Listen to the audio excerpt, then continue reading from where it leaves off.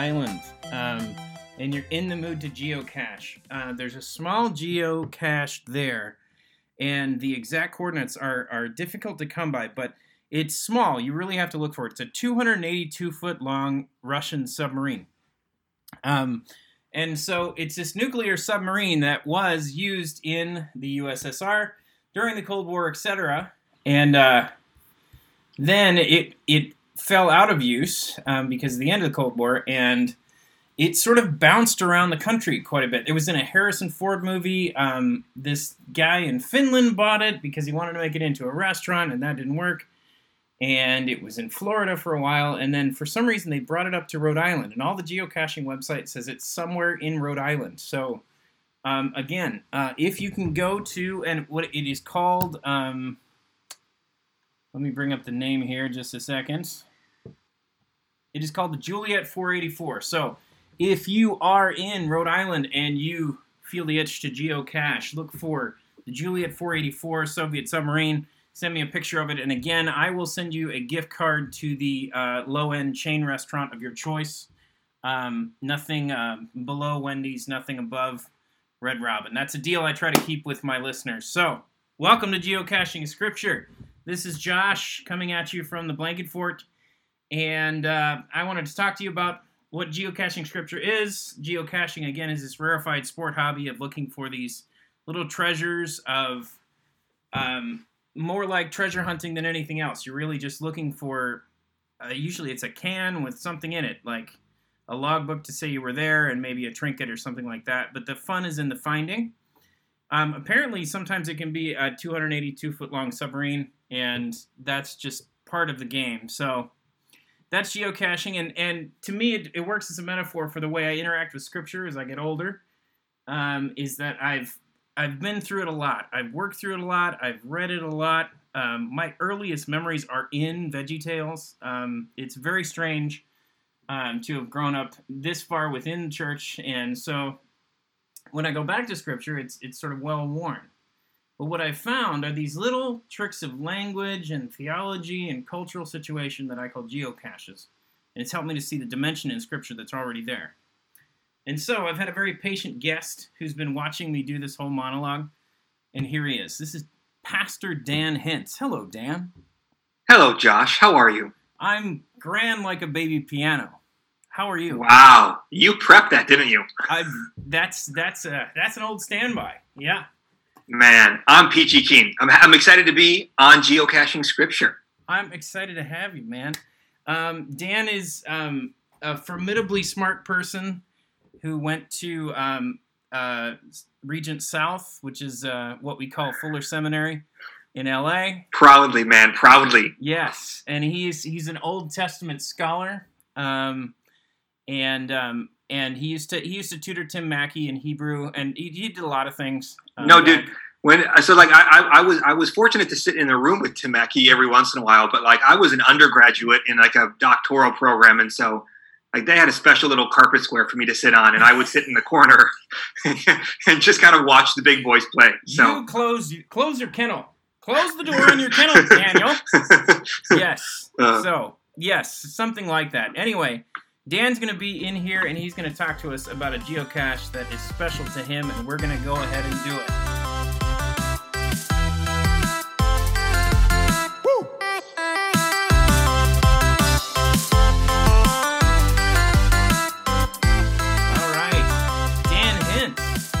Talk to us about church history. Yes, a lot of us have.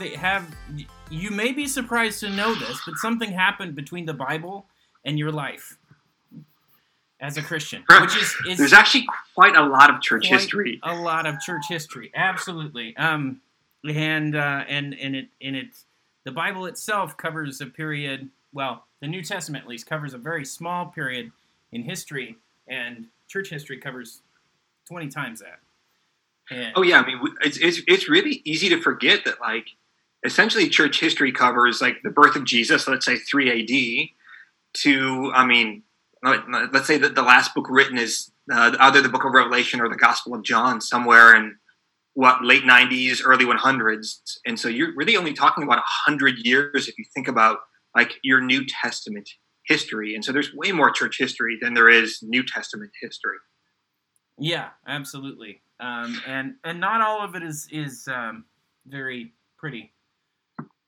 No, not actually. That's yeah. That's something Christians have to become really familiar with. Is that there's a lot of gnarly church history that we have to be willing to own up to, saying like, yeah, that was not a good phase, but luckily enough, we have a Savior who's willing to forgive us of a lot of our idiotic ideas.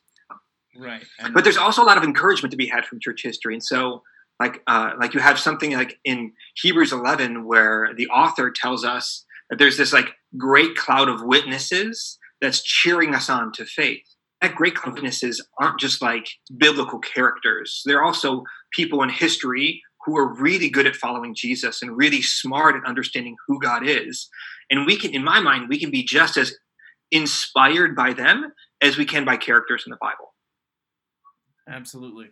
Absolutely. And I think of church history like it has a certain three-dimensionality that we forget about theology.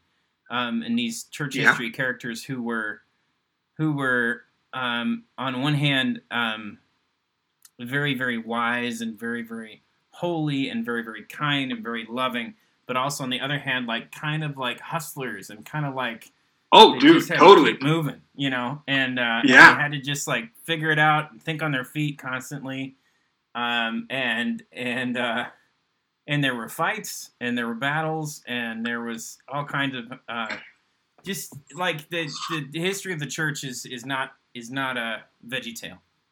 No, it's definitely not a VeggieTale, and we shouldn't even try to make it a VeggieTale because if we do, we like cut ourselves out from underneath ourselves. Like, again, there's an aspect of church history that's messy, and we need to embrace it because God's grace is big enough to embrace it. And so we can learn from some of the messy stuff, but then embrace some of the characters of faith who are absolutely inspiring. And so today we're going to talk about like a very small sliver of church history that is really applicable to what we're going through right now with the COVID-19 pandemic. And so we're going to just take a small look at pandemics in the first few hundred years of church history and understand how the church's response can perhaps influence our response. Awesome. Yeah. So let's just, as we start, let's just kind of first define some of the terms that we're talking about. And so we're going to look at two specific plagues that went through, kind of the Mediterranean rim. We're going to look especially at the city of Rome. And so we're going to look at what's called the Antonine Plague, which is like 160s AD. And then we're going to look at the plague of Cyprian, which is like 250s AD. And we're going to look at the Christian response to it in the context of pagan society where people didn't know what to do with it. And it's really, it's so refreshing to see Christians not losing their head, pressing into the call to love each other. And that's exactly what Christians did in the first few centuries. And in my mind, and there are other authors who agree with this, is that like one of the main propellants of church growth, especially in the first few centuries of the church, were these plagues. Like where everyone else was panicking, Christians were displaying the type of virtue that no one knew was possible.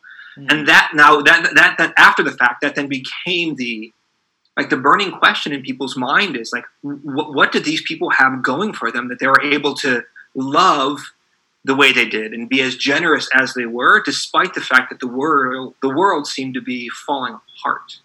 Right. And so again, there's lots of really good stuff for us as 21st century Jesus followers that we can garner from the first few centuries of the church.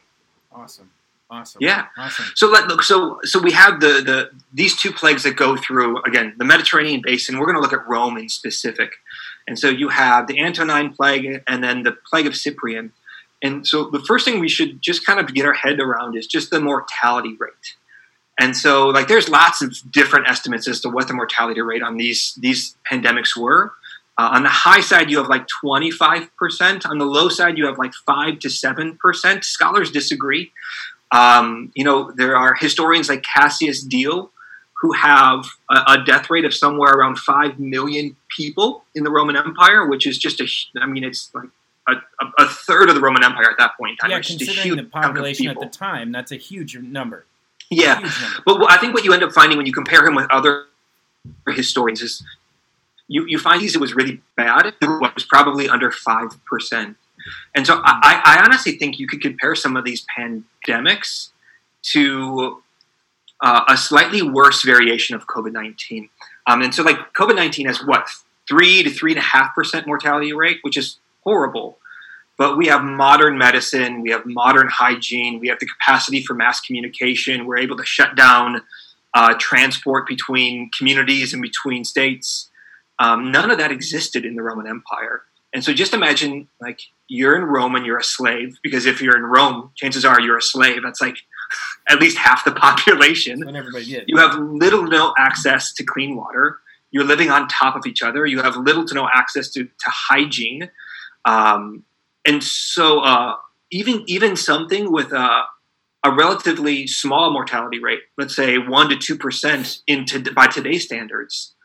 I mean, in the first few centuries, if you're living in Rome in that kind of scenario, like that would run like in a horrific way, and that's exactly what happened. And so Rome probably, I think a good estimate is somewhere around like 12 to 18% of people would have died from these pandemics, which is again a huge segment of the population. Yeah. But what's most interesting about it, especially when you look at it from the vantage of church history, is the two different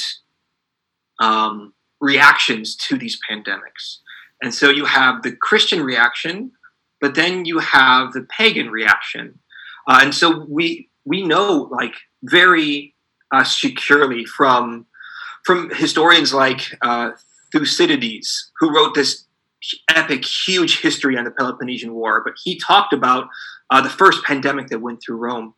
And so he records that the doctors in Rome at this point in time, and it's rudimental medicine, but it's still some medicine. And he's like, the doctors were quite incapable of actually caring for this disease on any level.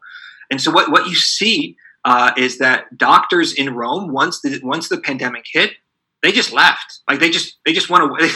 They just, like, so for instance, like the famous Roman doctor Galen, like, how did he survive the Antonine Plague? Like, he just retired and he left for his country home. Like he just was gone. He went to his condo up north. Yes. Okay. Yes. And so you have large scale panic. Like, doctors aren't able to solve the pandemic, and so you have, like, so the only people with access to doctors are people who are rich. And so rich people can't get the help they need. And so doctors leave, rich people leave, everyone just leaves the city. And what you have are a weird arrangement of slaves and poor folk. There isn't really a middle class.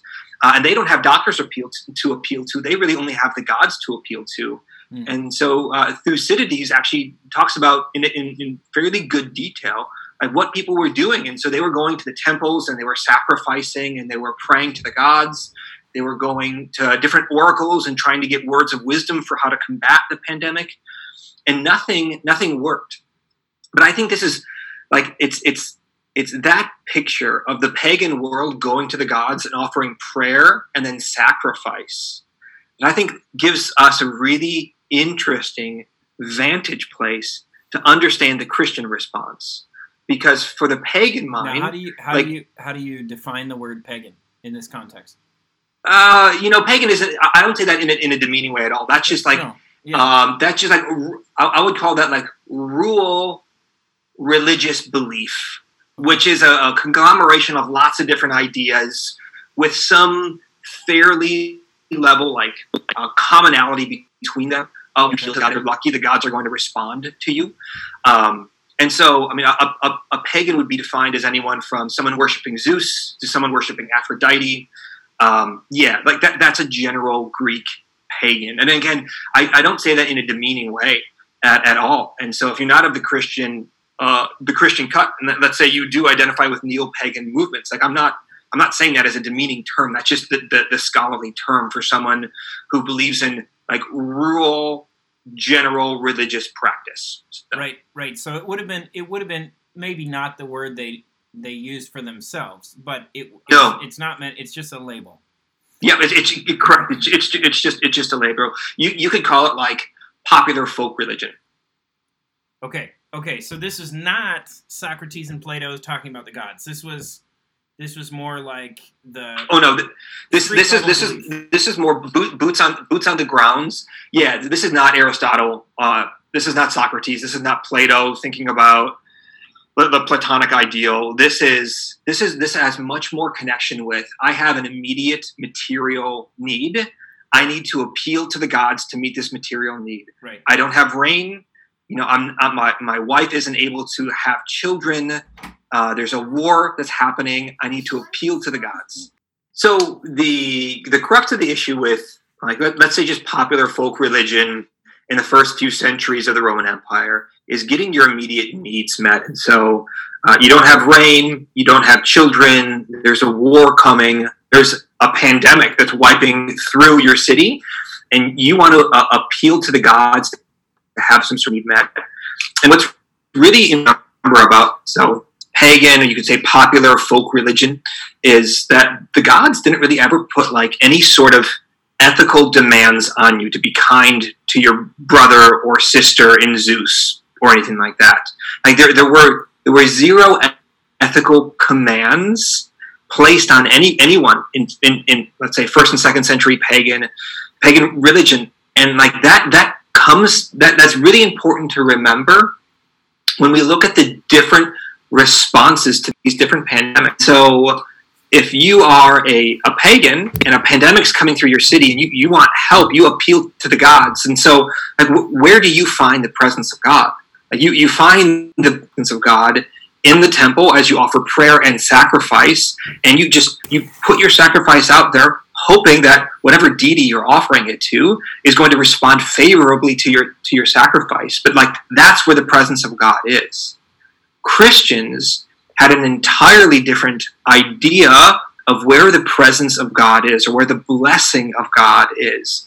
And so, for instance, during that second plague, the plague of Cyprian, in like the 250s or 260s AD, this is what a church leader named Dionysius writes. He says this: many Christian brothers showed unbounded love and loyalty, never sparing themselves and thinking only of one another.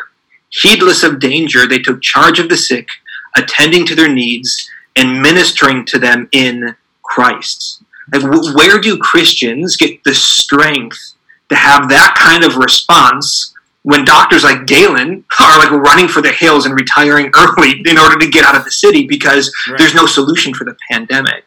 And it all comes down to this question of where do you find the presence of God? Pagans found it by offering sacrifices, but Christians found it in caring for each other. Like that's where the presence of God really exists, in the giving and receiving of self-giving love. And in my mind, that's the best challenge for us as 21st century Christians. Like the 1st, 2nd, and 3rd century Christians who walked into pandemic trusting Christ because they knew that in caring for the sick, Christ was present with them. Like that's like in my mind, that just preached the gospel in beautiful ways. And again, just remember that like if you're a pagan, like of course you're scared. Like death is horrible, Hades is horrible. Like the gods are as scared of Hades as you are. Like as a Christian, like Christ has gone through death. He has mastered death, and he invites you into it, not as an act of dying, but as an act of stepping into life. And so you have Christians with this entirely different imaginative landscape about what reality looks like. And when people saw it, they were absolutely astounded. Christians were able to show the type of character that was otherwise unheard of in the ancient world. And so Christians became these emblems of virtue, which is, again, something that we get to be challenged by as 21st century followers of Jesus. Like, how are we in the COVID-19 era, like, embracing the type of virtue that's going to leave people with their jaw on the floor because no one loves like that and no one is generous like that? In my mind, like, that's, like, there's fertile room for reflection as we think about our brothers and sisters in Christ in the second century who they mastered love, and they were generous with their time and their resources. Like we have a lot to learn from them. So what would you say, I think the question being in my mind, or one of the questions is, what would you say to these groups that are meeting despite social isolation laws? And then the media likes to get they like to bring out the biggest doofuses they can find. They're like, totally. Who here is crazy? We'll talk to them. But people that are saying, I'm covered by the blood of Jesus. I don't need any of the social distancing, anything. Yeah, I mean, I would say that they're not acting in wisdom. It's probably the kindest way I can say it. So we're not, second century, pagans or Christians who have no understanding of modern medicine or microbial reality or viruses or, the importance of washing your hands. Knowing what we know, it's ethically irresponsible not to be doing our best to protect those who are most vulnerable, even just in the church, if not in the city at large. And so, if you look at church demographics, there are fewer and fewer young people and more old people. Who are the people who are most affected by COVID-19? They're clearly the older demographics. And so, we have an ethical obligation to protect those in our church. And so, meeting together as a congregation, while it's sad not to be able to be encouraged by the full body of Christ, given what we know, it's the only responsible thing to do. Right. Very cool. Yeah. Very cool. And I think it's important to draw the distinction to say, there's no thought that people in outside of the Christian culture at the time, although they didn't have an ethical component to their religious practice, we're not ethical people. These are still ethical people, good people, loving people. Oh yeah. So it's not that virtue didn't exist before Christianity. It's not that courage didn't exist before Christianity.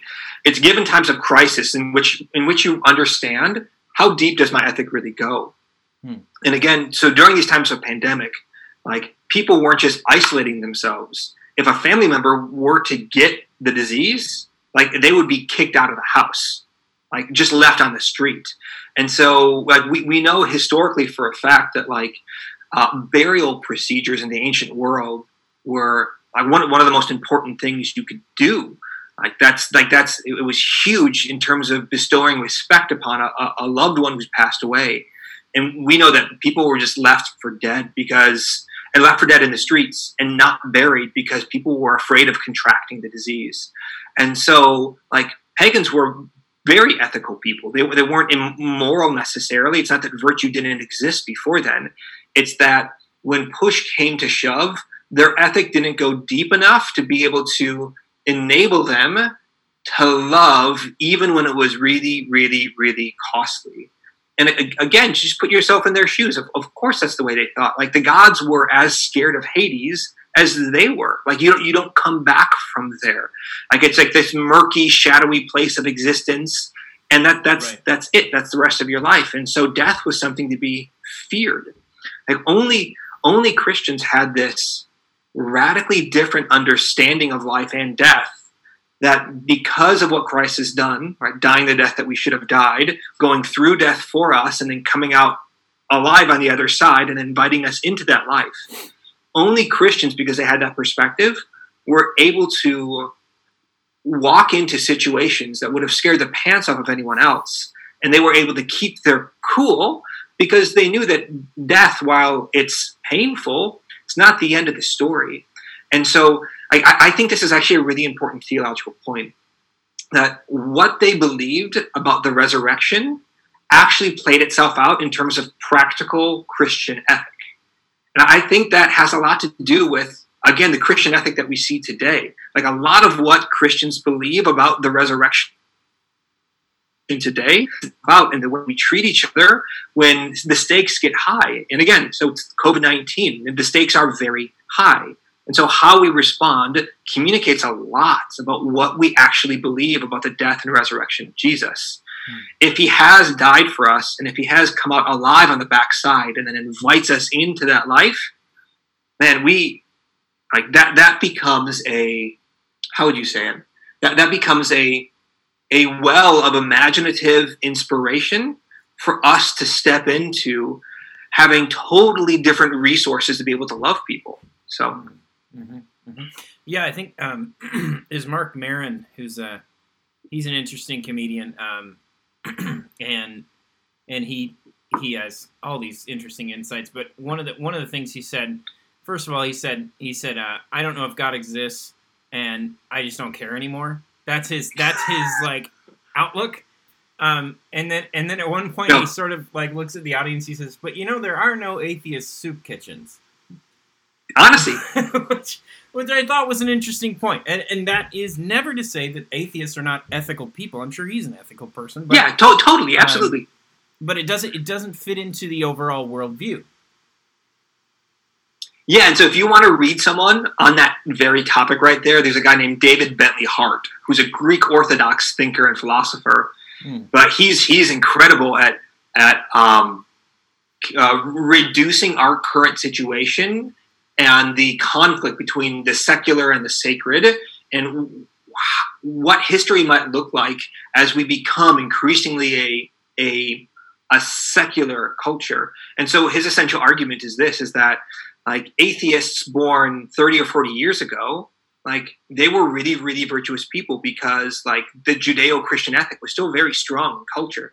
But as that begins to wane, his question is this. He's like, it has yet to be seen if secularization can produce the type of virtue that the Judeo-Christian ethic has been able to produce. And he's like, it's a historical experiment that we're living through right now. And so atheists 40 or 50 years ago might have been very, very ethical. But you're right in saying it's not a part of their like philosophical or ethical trajectory. And so who knows where culture may go 80 years from now, right, when you don't have that strong Judeo-Christian ethic pulling people back into a grounded ethic of love, let's say. Right. Will the moral residue kind of remain? Correct. Yes, that's exactly right. After the agent is gone, and that's one of those difficult questions, and that's why we're here, is to ask questions. No, absolutely. And so I would say that as Christians, the biggest challenge for us is to always be reminded of the resurrection. Like, if Easter is true, if Jesus has come out on the backside of death, conquering it, and then giving that same life to us, then we have nothing to fear. Even though we might die, like, we have absolutely nothing to fear. And the great cloud of witnesses that we have in our Christian brothers and sisters from the 1st and 2nd century show us that reality. Like, we remember them today, and we're still in awe of them today, precisely because they embraced the reality that they might die, and they didn't hold their lives so closely that they would run from that reality. And the reason they didn't do that was because they knew that Christ was with them through it. No pagan had that kind of philosophical or religious resource in their back pocket. Christians do then, and Christians do today. And it has yet to be seen what we're going to do with that. So, Amen. Thank you, Dan. I think that's a lot to think about, and a lot to think about how it's amazing how people think so greatly about the next world are the people who often do the work within this world. Absolutely. And so there's not, again, so you have the, what is the saying? Like, you're so heavenly minded that you're of no earthly use. Right. Like, I don't find that to be true. The people who are most heavenly minded are the people who are most invested in this world, because, like, God has designed this as a good world, and he's committed to the goodness of this world, and he's going to redeem it someday. And so when you're heavenly minded, you're super invested in this world. Awesome. Okay. Thank you guys so much for listening. We will continue to do this. I'm going to start having some guests on. I'll have Dan on again if I can negotiate his manager to bring his costs down. Like you can pay me in Burger King gift cards. Burger King gift cards. I got it. I have one on the fridge right now. My son got it for reading a lot of books for kindergarten, but I think I can take it from him. So But that is where we are at the moment. But I will start having some guests on because it's just a lot of fun. So anyway, thanks for listening, guys. Take care. Wash your hands. Pax Humana. Cheers.